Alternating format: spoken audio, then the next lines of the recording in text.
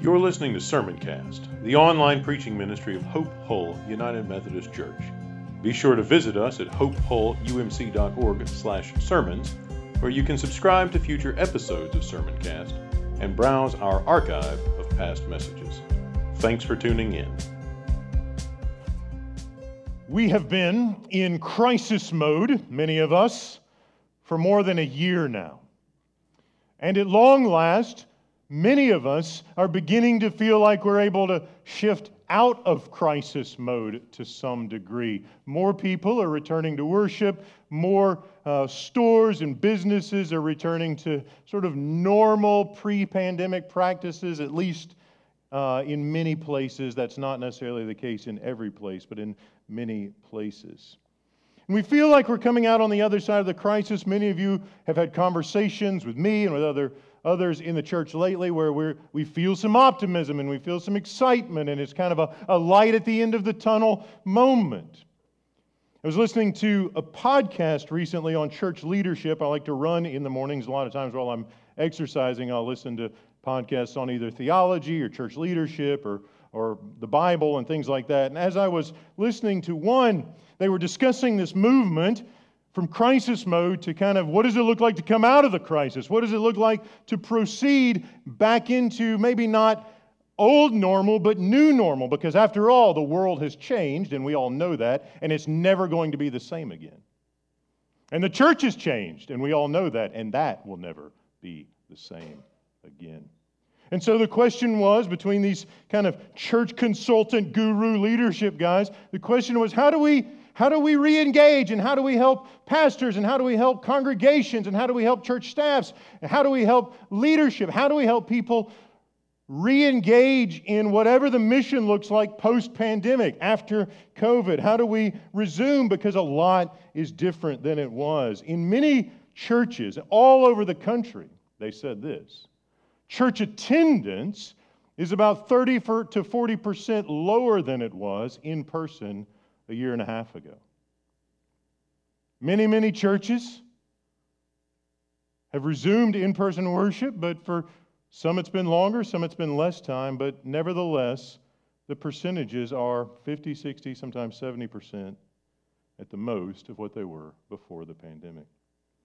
I also learned, listening to these guys talk about church leadership, that a lot of churches are experiencing people are coming back to worship, and they're feeling more comfortable with that, and for a variety of reasons. But nevertheless, lots and lots and lots of churches are having difficulty re-engaging worshipers in various serving opportunities. So a lot of people may be coming back to church, but a lot of churches are having people get involved in hospitality ministries.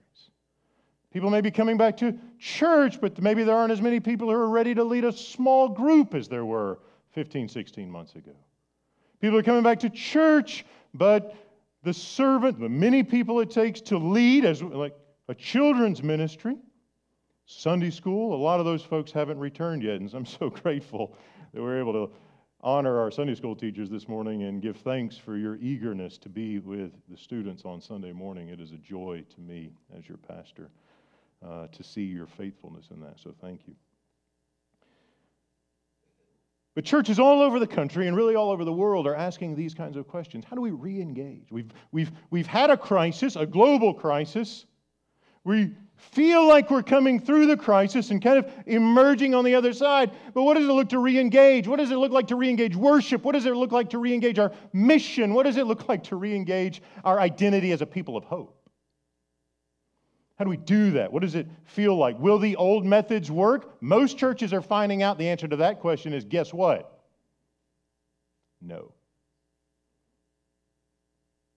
The methods we used 18 months ago don't work today for recruiting and deploying volunteers, servants in the kingdom of God.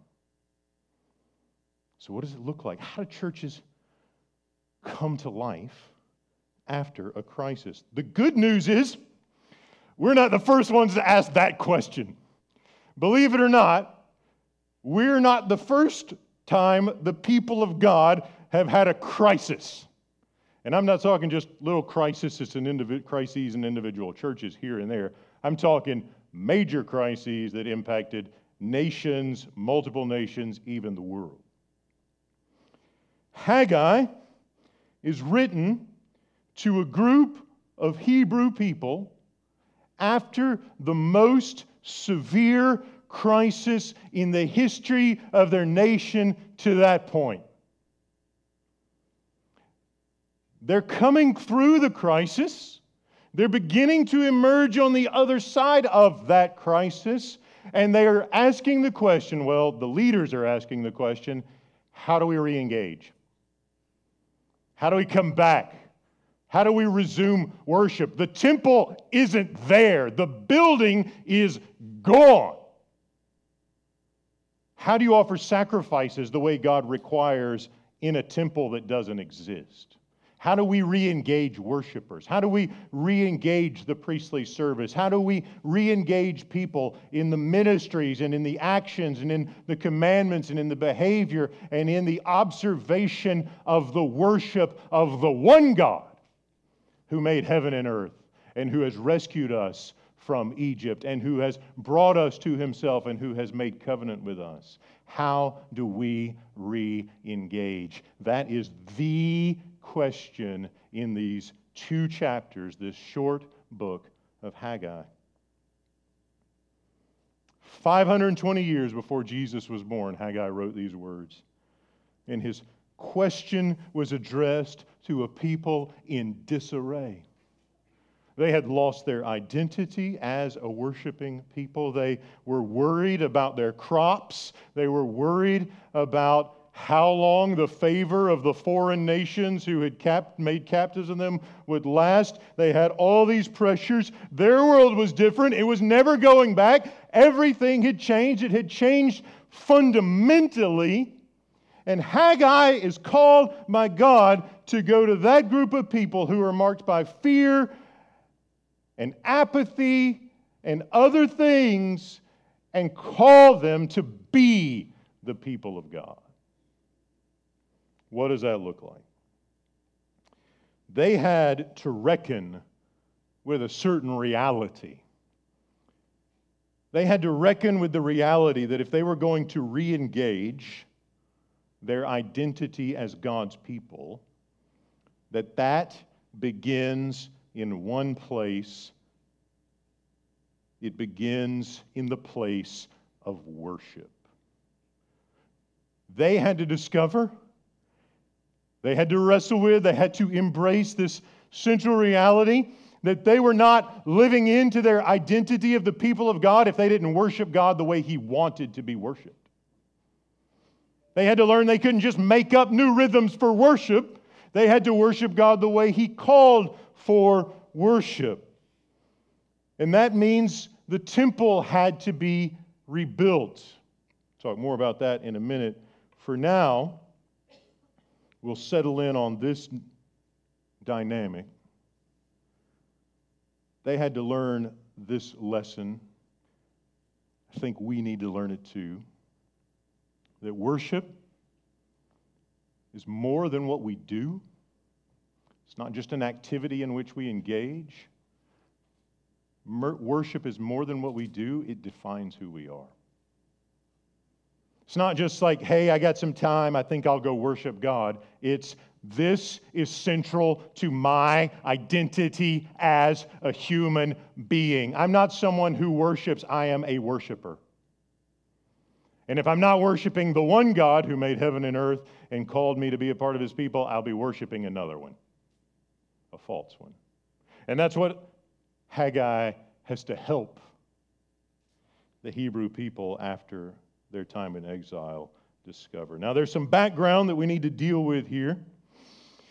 Probably the most famous, or one of the top 3 most famous kings from the Old Testament who wasn't an Israelite or Hebrew is a guy named Nebuchadnezzar. Can you spell that? If so, catch me afterwards and we'll have a prize for you, or at least some good reputation. Nebuchadnezzar was king of the Babylonians. 598 years before Jesus was born, he brought his army and besieged Jerusalem. He deported many of the leaders. He put a guy named Zedekiah on the throne who was really supposed to be kind of a puppet king. Thing is, Zedekiah didn't really like being a puppet king, and so he kind of did his own thing. He was disloyal to his Babylonian overlord Nebuchadnezzar.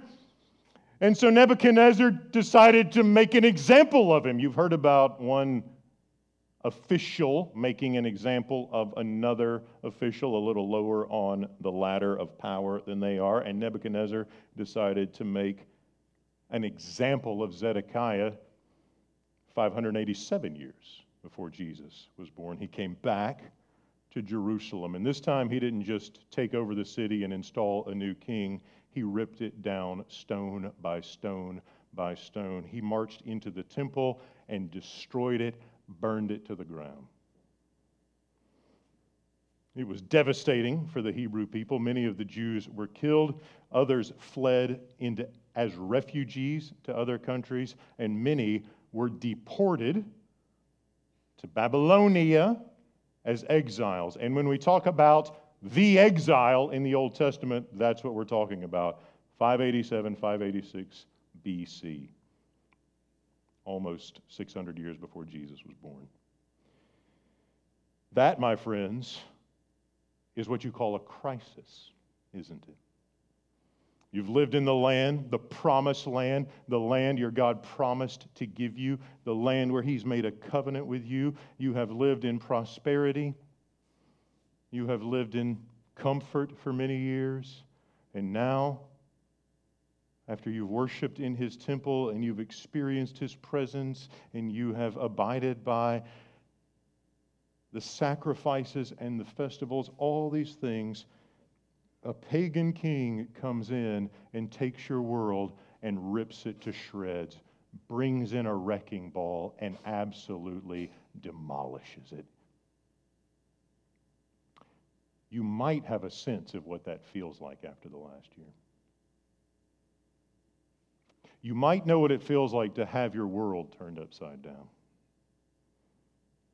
You might know what it feels like to not have access to a place of sacred worship, at least for a while. You might know what it feels like to not be able to engage the people you're accustomed to engaging. You might not have had to go into a foreign land, but you may feel like you're living in a very strange place.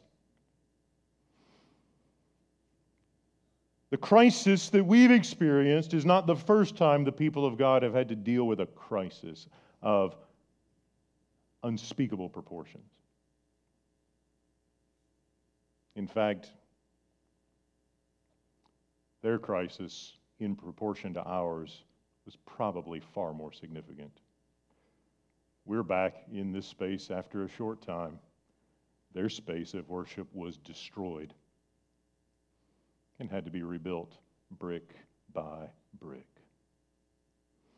So Nebuchadnezzar destroys the city, rips down the temple. Some were able to stay and live in the ruins. Others were exiled to Mesopotamia, to Babylon.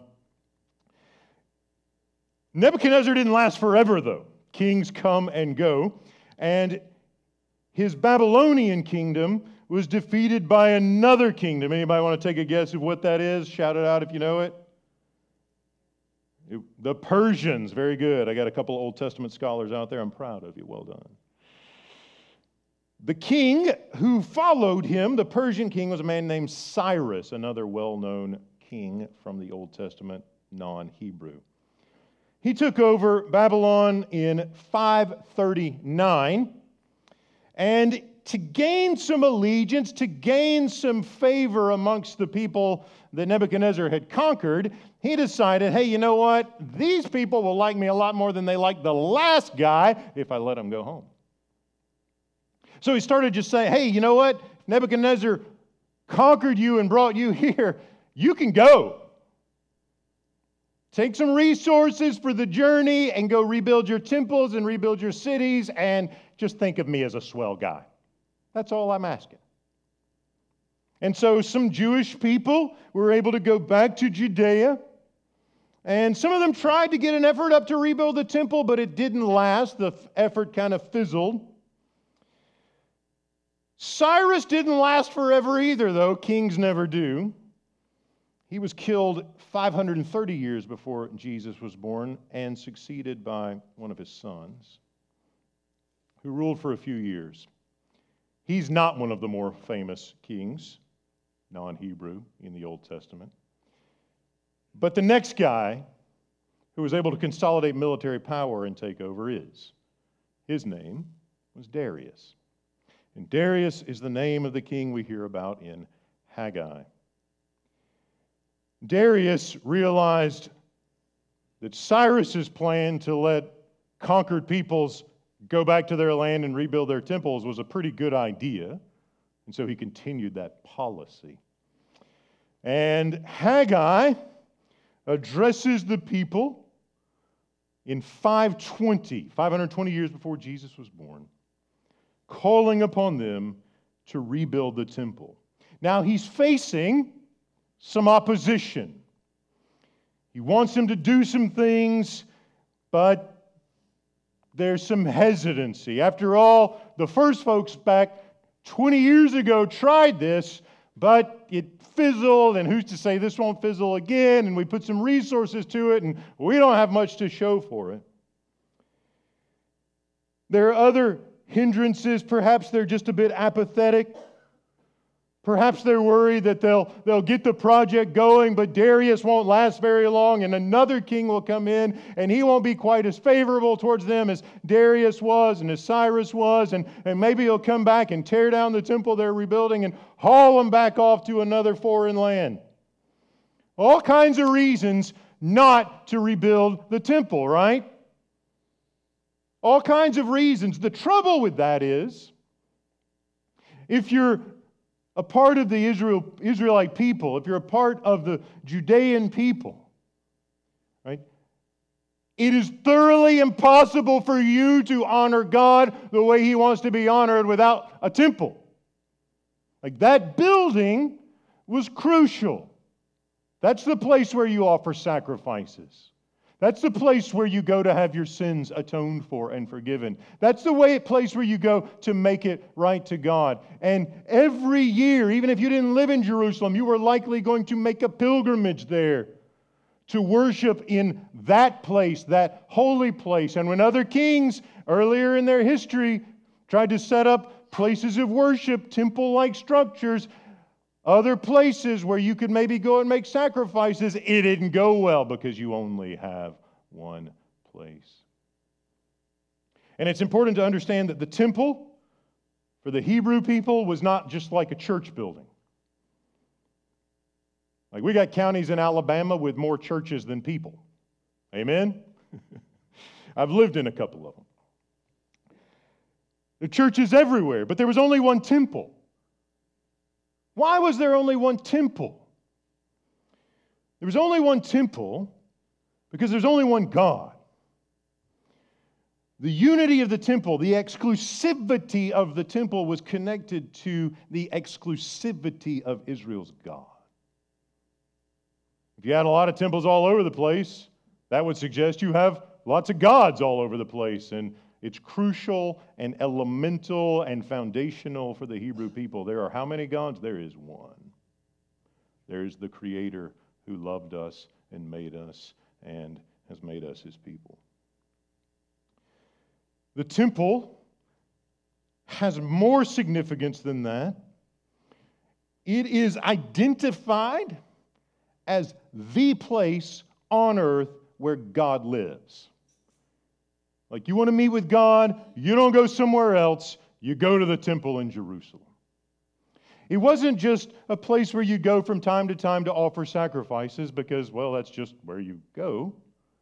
You go there because that's where God actually is. His presence dwelt there. Before the temple was built, all the way back in the beginning of the Bible, the opening chapters of Genesis, we find a God who longs to create space where He can dwell with His people. The garden, in the beginning of Genesis, the Garden of Eden is really like a temple. In fact, The later temple would be decorated in sort of a way that reminded you of the garden, because the garden was really the first temple. It's a place where Adam and Eve communed with God. It's a place where they honored Him as God. It's a place where they were supposed to obey Him as God. And it's the place where He set up His image bearers. If you were to go into a temple, any temple in the ancient world, except the one in Jerusalem, you would find statues. Greek, Roman, other ancient Near Eastern peoples. You find statues.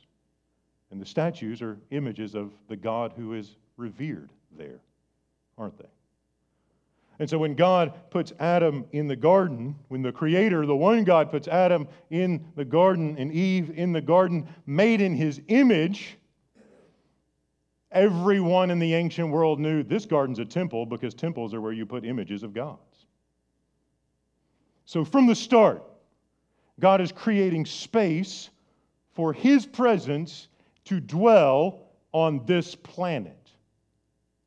Heaven on earth, if you will.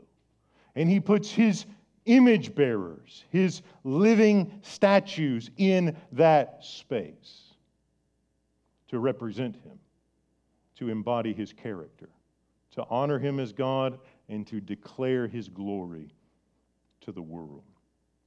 After God rescued His people from Egypt, before they came into the Promised Land, again, He creates space to meet with them, and it's called a tabernacle. It's kind of a tent.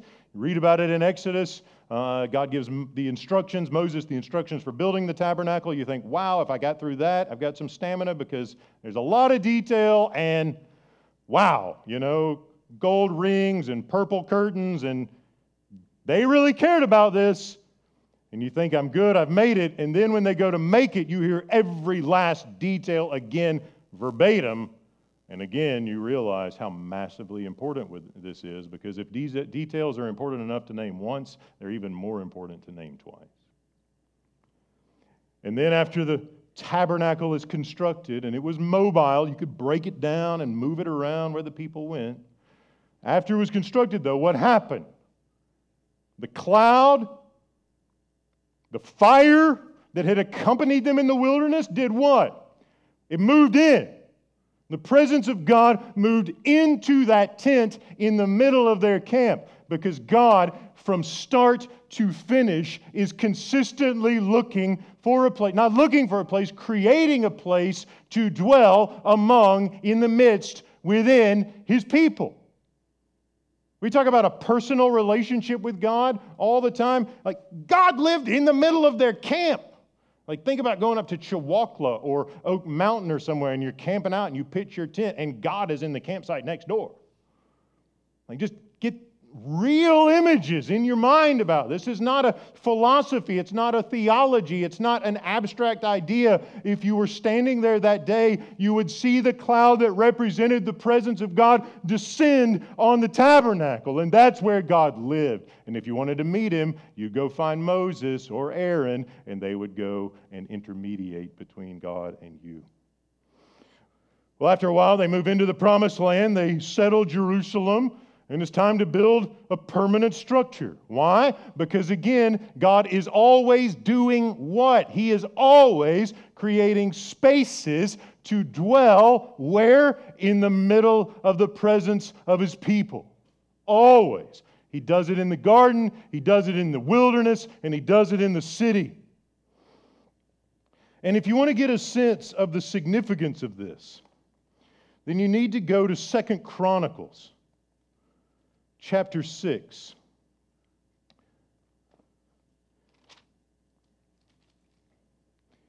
And chapter 7, where King Solomon, the son of King David, dedicates the new temple. They slaughtered a lot of bulls for this one. And Solomon in chapter 6 prays a prayer of dedication. You've probably been to the dedication of a new facility, this facility a few years ago, and someone prayed to dedicate it to God. Similar kind of thing, except the fireworks were probably a little more potent when Solomon dedicated this temple. Here's what to me is one of the most stunning things in the whole Bible. As Solomon prays, he gets to a recognition that heaven and earth are unable to contain God. The created world, the finite world, as big and as vast as it is, and we're still learning about the universe, is not big enough to contain the uncreated, infinite God. And Solomon kind of gets just the counterintuitive nature of what he's doing. We've built this house that you want to live in, but we all know that no structure in the universe, not even the universe itself, could hold you. 2 Chronicles 6:18, but will God, Solomon prays, will God indeed reside with mortals on earth? And the answer is yes, he longs to, but it's stunning. Even the heaven and the highest heaven cannot contain you. How much less this house that I have built? The temple, the first one. And then he says this, verse 19, regard your servant's prayer and his plea, O Lord my God, heeding the cry and the prayer that your servant prays to you. May your eyes be open day and night toward this house, the place where you promised to set your name. Now listen to this. And may you heed the prayer that your servant prays toward this place. You find other places in the Old Testament where if people weren't in Jerusalem, they would do it. They would face Jerusalem to pray, wouldn't they? Even in exile, they would face Jerusalem to pray. Why? Because that's where God lives. Now here's the thing. Verse 21. Your servant will pray toward this place. Heed our prayers. Verse 21. And hear the plea of your servant and of your people Israel when they pray, where? Toward this place. May you hear from heaven your dwelling place. Hear and forgive. Now you may think, okay, I got it. But think about the logic for a moment. Right? When I pray, I'm going to pray towards this place, this temple, this structure that we've just built and dedicated. And I want you to hear me, God, from heaven. And we hear the word heaven, and what do we think? Up here somewhere, right? Like beyond yonder, or, somewhere out there in an ethereal, spiritual, non-physical space. But that's not quite the logic of this passage, is it? Where does God live? Well, he lives in heaven. Wait, where does he live? Well, he lives in the temple.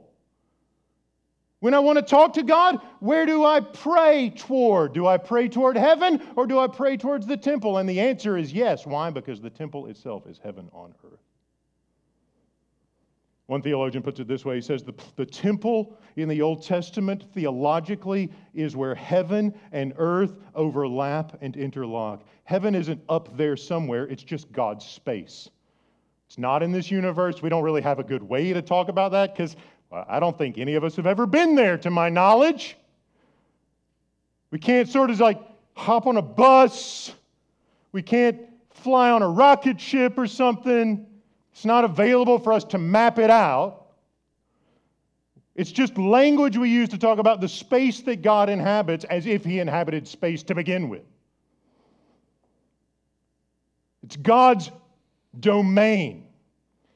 And what Solomon is realizing, even if he can't quite say it explicitly, he's getting at this tension that God's desire from Eden to the tabernacle to this point in the history of his people, God's desire is to take heaven and earth and weave them together like a beautiful tapestry. And if you want to see what it looks like, you need to go to the temple. I'm going to pray toward heaven. I'm going to pray towards this place. I'm going to pray towards this place. You're going to hear me in heaven. Well, why don't you just pray towards heaven? Because heaven is the place. It's the building. It's the temple. God has set up shop. He has set up home. He has carved out space in this world. And it's just the start. They don't realize it yet, but that temple is the entry point. It is an infiltration point. And from there, God intends to claim every last inch that he has made on this planet. The temple, friends, is crucial. And it's difficult for me, for us, to even imagine how central and important it was to the life of the Hebrew people. And when it goes down, God's house on earth, the place where heaven and earth overlap and interlock, has been ripped up. Now they're back 520 years before Jesus was born. And you think they'd be all over this. Like, we're back and they've sent some resources. Like the foreign kings actually said, here's some money. Go build your temple and take some of the things we took out of it. And you can just have them back and go get to it. Have a great time. We'll never see you again, and that's fine. Send some money back occasionally, but go. And they get back and you think they'd be all over it. After all, they have a chance after the crisis to get back to normal. But they don't get back to normal. One of the things I've heard over the last 15, 16 months is, I just want to get back to normal. And I think we all, like, if I were to say, hey, who wants to get back to normal? We would probably unanimously vote in favor of normal, I think. And yet, nothing's normal.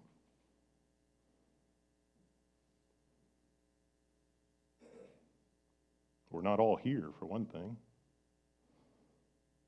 We've lost some to death. Some have moved. What is normal? Structures are not the same. The world is different. Churches are different. Our lives are different. Our jobs are different. We have new faces. We have different faces. We have new initiatives. We have different ministries. And we talk about normal, but I'm not sure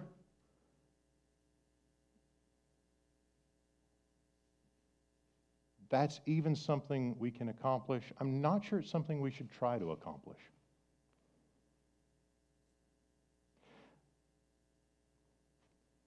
Haggai is dealing with folks who had given up on getting back to normal.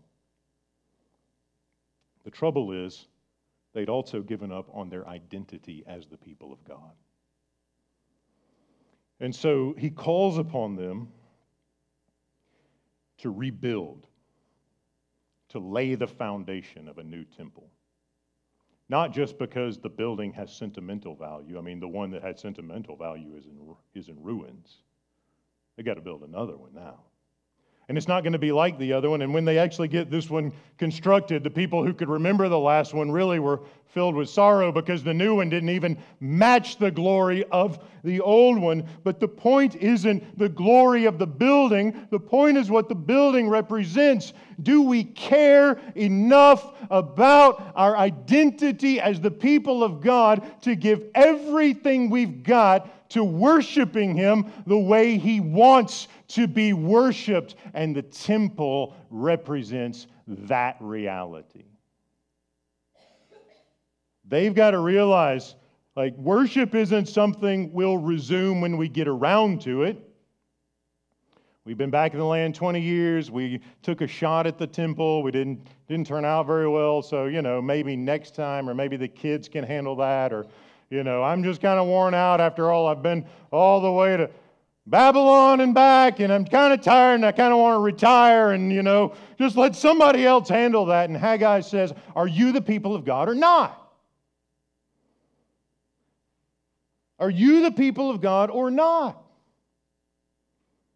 Worship isn't just something you do if you feel like it. It's not just something you sort of, hey, we'll get around to it if we can raise enough money or any of those kinds of things. It's who you are. You have been called, and God has carved out space for His presence to dwell among you. And the only appropriate response to that initiation on God's part is true worship. And so He's got to jar them out of their apathy or their fear or whatever it is. And so you get these rhetorical questions. Everyone loves rhetorical questions, right? Because you know the answer, and yet, it's still kind of hanging out there. So Haggai calls some people together. You've got Zerubbabel, who is descended from one of the kings of Israel. So you got a king figure. This guy goes back to David. You got Joshua, who's a priest, a king, a priest, and Haggai the prophet. So, there's some familiarity. Prophet, priest, and king. And here's what Haggai says to the authorities, the priest and the governor. These people say the time has not yet come to rebuild the Lord's house. They say the time has not yet come to rebuild the Lord's house and all that it represents, the place of God's presence, His worship, all these things.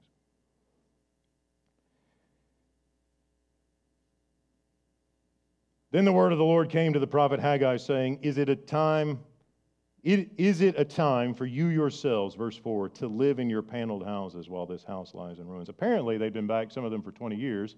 And what did they do? Well, they built their houses. They didn't build God's house.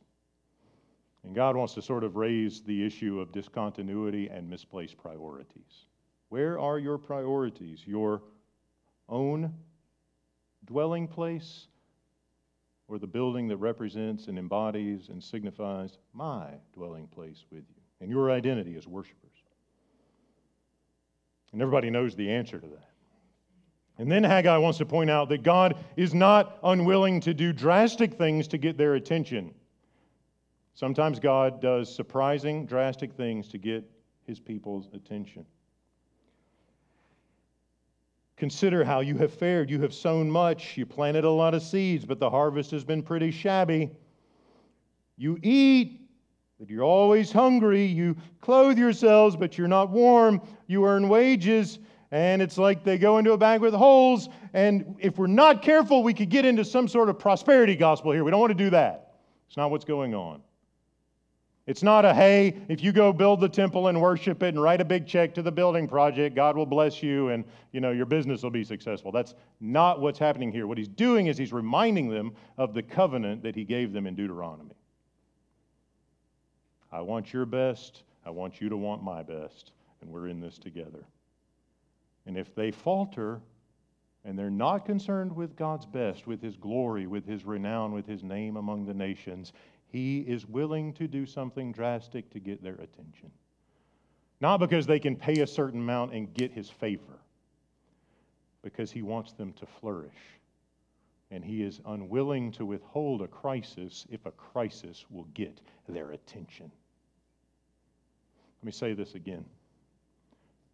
Christians, God is not unwilling to withhold a crisis if a crisis will get our attention.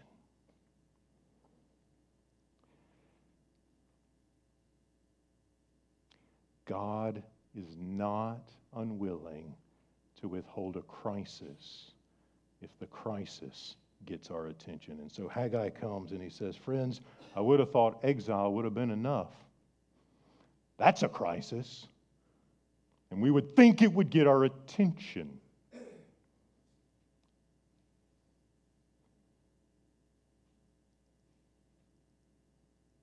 Whenever things happen, when bad things happen,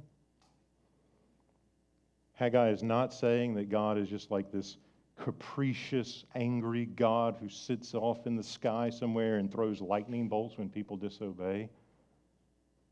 It's more like a loving parent who lets you experience the consequences of your disobedience. I love you, and so I'm not going to shield you from the consequences of your sin.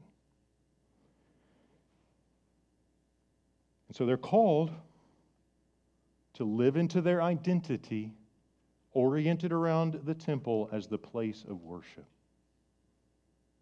They are called to live into that identity, not just to take an attitude of we'll get to it when we get to it, it's something we do, it'll be fine, but to give themselves to the worship of God in the place He has designated. And we are told in verse 12, not that they repented, not that they trusted, but that they obeyed. They did not offer God lip service. They just did what He said, and they began to lay the foundation. Another reason all this is important is because that building, that temple, that place of God's presence stood as a pointer to someone who would come 520 years later, who would come miraculously, who would be born of a woman, but also born of God, who would come and tabernacle among His people, who would come and offer the sacrifices that God required, who would come and reconcile a people to their God, who would come and be the reality that the temple always pointed to. Who would come not with blood from bulls and goats and doves and whatever, goats, but with His own blood for us and our salvation. This building mattered, the worship of the people of God mattered because it has always pointed to the day when Jesus would be the place of God's presence. And our attitude to Him can't be, well, this is just something we do sometimes. It defines who we are. Jesus defines who we are. The question then is, we re-engage worshiping and serving and mission. What defines us? Does the crisis define us? Do our fears define us? Do our politics define us? Does our citizenship in this world define us?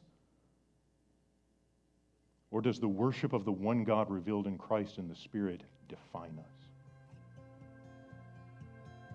We have to ask that question.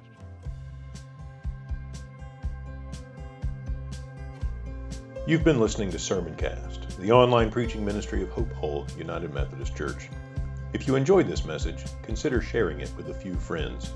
Remember to visit us at hopehullumc.org/sermons and subscribe to get notified when new content is posted. Thanks for listening.